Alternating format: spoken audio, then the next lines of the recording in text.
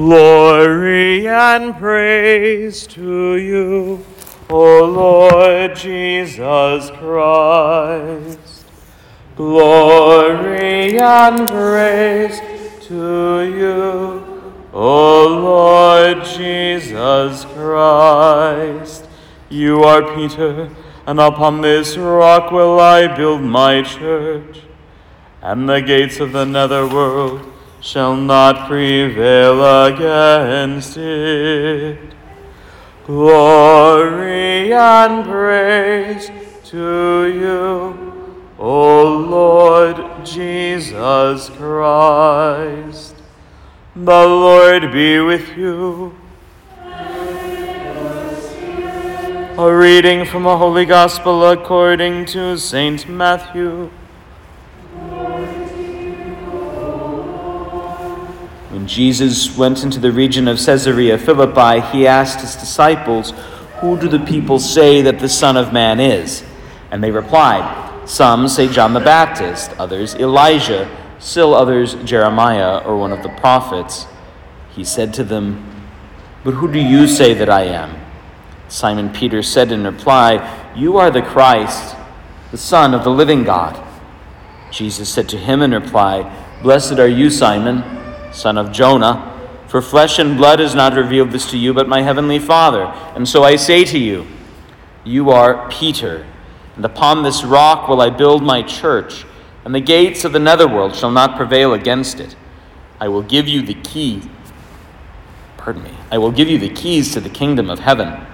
And whatsoever you bind on earth shall be bound in heaven, and whatever you loose on earth shall be loosed in heaven." The Gospel of the Lord. Praise to you, Lord Jesus Christ. Have a seat.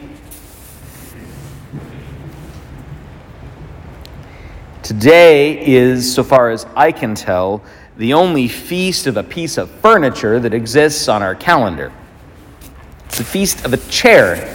Very important chair.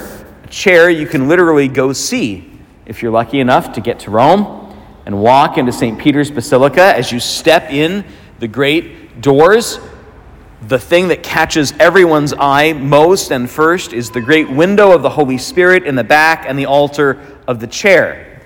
And encased inside this big chair-shaped reliquary is a real, literal chair, like that, but it's a little bit smaller. St. Peter wasn't quite as wide as I am, I guess. The chair, interestingly enough, did not come from Rome. It came from Antioch, which is where Peter was bishop first. So after the persecutions in Jerusalem, Peter and most of the others wound up leaving the city and spreading out, and Peter winds up in Antioch, that place where the disciples were first called Christians. And he lived there, the tradition tells us, for 6 or 7 years before ultimately leaving Antioch to come to Rome. But the church at Antioch remembered that Peter had been with them first. And so years later, they brought his chair, the chair that he had used when he was bishop at Antioch, to Rome as a kind of gift to the mother church and as a sign of Peter's authority. The unity of the church of Antioch with the church of Rome, but the chair as the sign of Peter's authority over the rest of the church. We're used today in our classrooms to teachers, tutors, standing at the front of the room, and students, pupils, sitting at desks or tables. But this was not the case in the ancient world. Instead, the teacher would sit at the front of the room or the front of the group, often outside, and the people would stand. And so the word preside or president literally means the guy who sits down when everybody else is standing. The guy who sits in the place of authority.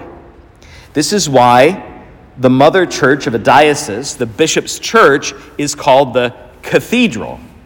It is the church of the chair. Now, we can have all kinds of reasonable debates about where church chairs should go in sanctuaries of churches. I don't like this one, but you get it. But what is important is the symbolic value of the chair. For the most important events that a bishop conducts, ordinations, professions, making abbots or abbesses, all these kinds of things, the bishop presides, that is, does the thing from his chair. When I was ordained, both deacon and priest, I knelt down in front of the bishop, seated in his chair, and I put my hands in his hands. And I swore an oath of obedience, a promise to be loyal and faithful and respectful, and yes, submissive, obedient to the one who was in charge of me. Each one of us stands in a posture of obedience to the church as a whole, and to Christ, who is her head. But that obedience is always meted out through real people, through real, actual human beings. In your homes, the one who presides are your parents. And in fact, the tradition that brought the chair of St. Peter to Rome from Antioch was actually called parentalia. It was a practice that the ancient Romans had, which was that after a parent would pass, you'd leave their seat open, like at the table or in what we would think of as the living room. To this day, and we're not Roman at all, we're like as Irish as they come, but in my family's home, nobody sits in my mom's chair, except sometimes my dog, which usually gets a dark look from my father. But we keep spaces open to keep memory alive, huh? And so the chair of St. Peter came to have symbolic value, not only because the guy who sits in the biggest chair is the one who's in charge in the house, but because the head of the church, St. Peter's successor, would importantly stand in for Christ. It's not that we believe that the Pope is like Jesus reincarnated or anything at all like that, but that the Pope does have a unifying role for the rest of the church. Some do this very well, others not so much. But the person is less important than the office. And that's the reason that the feast we celebrate today isn't just the feast of St. Peter. He's got to share that with St. Paul in the summer. It is rather a kind of thanksgiving to God for the gift of authority in the church, and the fact that that authority is meted out through real people, our parents in the faith, the fathers of the church. I'll tell you a secret. It's a terrifying thing to be a priest. It's a wonderful thing. It's a glorious thing. But it is a terrifying thing to have someone who is not your child call you father, especially when they're old enough to be your dad. Maybe especially when they are your dad. But it's also desperately important. It cuts to the very identity of who we are as Christians. Because Jesus established his church in such a way that our first identity would be as children. Children, by definition, have parents.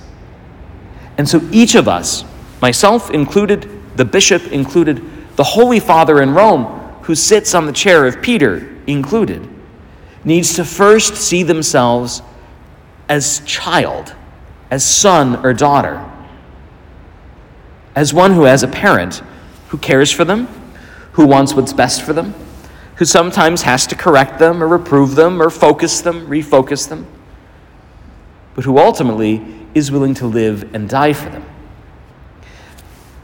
We might think, I would certainly be tempted to think, that if the church was going to set up a feast around a piece of furniture, that it would be the altar and not the chair. This is very functional. This is highly symbolic. Some guy sits there in the moments when he's not doing something else. This is where the action really happens. But I think the reason that we didn't isn't just the accidents of history that brought that chair from Antioch into Rome. I think the reason that we didn't is because our focus needs to be here. We feast the chair. We feast from the altar.